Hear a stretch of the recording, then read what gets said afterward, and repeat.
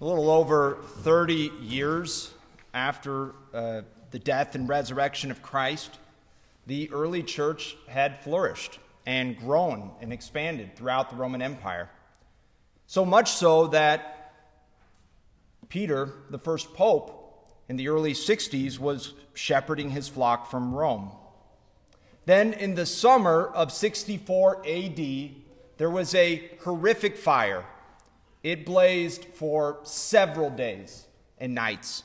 When it was finally had burnt out, 2/3 of the city of Rome were destroyed. And the emperor at the time, Nero, who was not a good man and not a good emperor, he needed somebody to blame for this catastrophe. And a very convenient scapegoat was found in this new religious group that called themselves Christians. And so began this violent persecution. And it makes sense that the early church, these early Christians, they feared for Peter, right? Their leader, that he would be Nero's first target. And so they begged and pleaded with him to flee Rome during the persecution so he could continue the work, the mission Christ entrusted him with. And so Peter fled along the Appian Way, this ancient road outside of Rome. According to an ancient tradition, while he was fleeing, he was shocked and dumbfounded to see none other than Jesus walking in the opposite direction. Remember, this is 30 plus years after the resurrection and the ascension. And so he cries out, "Quo vadis, Domine?" Where are you going, Lord? And Jesus responds, "To Rome, to be crucified again." It's as if Jesus were saying, I'm going to do what you ought to be doing, what you should be doing. And upon hearing this, Peter, he reversed course. He returned to Rome, and he was, in fact, crucified. You know, St. Peter's initial decision to flee, it makes sense according to human wisdom.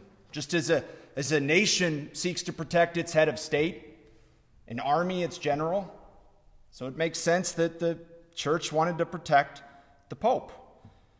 It was not God's will that Peter flee, at least this time. Rather, the Lord wanted Peter to go and bear witness to the power and wisdom of God that's manifested in the cross.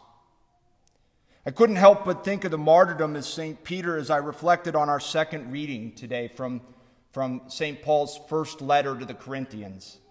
Because in this very short passage, merely 5 verses, St. Paul contrasts human wisdom with the power and wisdom of God.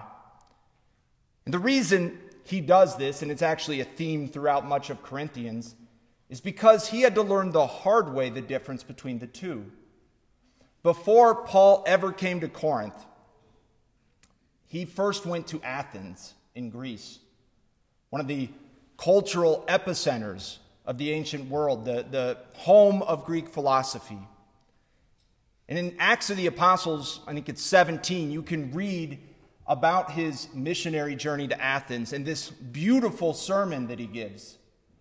You know, he composed it masterfully, and he's preaching to philosophers, so it makes sense that he would use concepts and languages that would be appealing to them. But despite this beautiful sermon, masterfully delivered, it falls on deaf ears. He basically strikes out.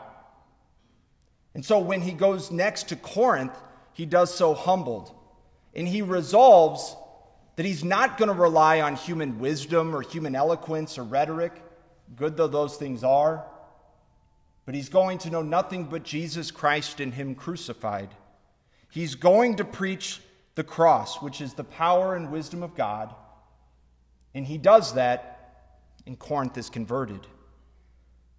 The cross is the power and wisdom of God, and it's a mystery, it's a paradox that on the surface it seems a contradiction, but when we see it through the eyes of faith, we see the profound truth. Think of Good Friday. What happened? Before Good Friday, Jesus is betrayed and abandoned. He's arrested, falsely accused, wrongfully convicted. He's tortured physically. He's mocked. He dies not just a physically torturous death, but a publicly shameful one outside the city walls. He dies rejected by church and state, so to speak, and he's buried in the tomb. Objectively, none of those are good things. God became man to save us, and man killed God. That's a very bad thing.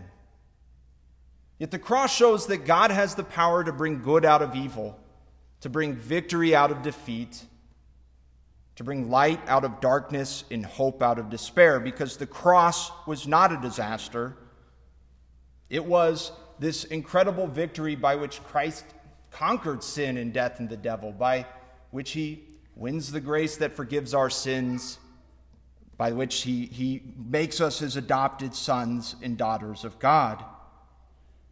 And the cross is something every disciple is called to embrace, right? Jesus said if we want to come after him, we must pick up our cross and follow him. But he asks us to pick up our cross not because he wants us to suffer or he wants to punish us, but because he wants us to share in the glory of his victory and resurrection. And we actually see this in the rest of the story about Peter's martyrdom. So Peter was crucified in a place called Nero's Circus.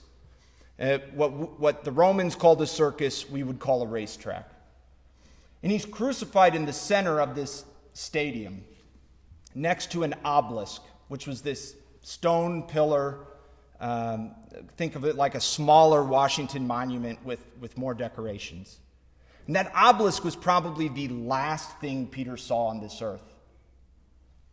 But this obelisk, it shows, ironically, the power in the wisdom of the cross, the power and wisdom of God, because that obelisk is still around. It's been moved slightly, but it's essentially in the same location. Only it's not located in a circus named after Nero, but in a square named after a fisherman from Galilee, St. Peter's Square. The only thing that has changed is that on the top of this obelisk is now a cross. The very place where the Romans thought they were vanquishing the leader of Christianity, of the Catholic Church, the very place where the Romans thought maybe this was the beginning of the end of Christianity, it's today marked with the sign of Christ's triumph, the cross. Now, very few Christians are called to follow St. Peter to martyrdom, but we are all called to bear the cross because the cross is the road to heaven. The cross is the road to holiness. There's no Easter without Good Friday. Yet the problem is we run from the cross and we justify it with human wisdom. Perhaps like Peter justified running along the Appian Way as Nero's persecution flared up. And really, what we need to shift our perspective about the cross. What we need to understand that the crosses God sends our way, that they are a gift from the hand of God, our loving Father. He sends us our crosses because he wants us to share in the glory and victory of the resurrection. And if you think I'm crazy, human wisdom certainly would, then listen to what St. Francis de Sales had to say about this. He wrote, "The everlasting God has in his wisdom foreseen from eternity the cross that he now presents to you as a gift from his inmost heart. The cross he now sends you, he has considered with his all-knowing eyes, understood with his divine mind, tested with his wise justice, warmed with his loving arms, and weighed with his own hands to see that it be not 1 inch too large and not 1 ounce too heavy for you. He has blessed it with his holy name, anointed it with his consolation, taken one last glance at you and your courage, and then sent it to you from heaven, a special greeting from God to you, an alms of the all-merciful love of God." Jesus in our gospel, he said we're called to be the salt of the earth and the light of the world. And we will if we learn this to live according not to human wisdom, but the power and wisdom of God and the cross. Then our light will shine for others.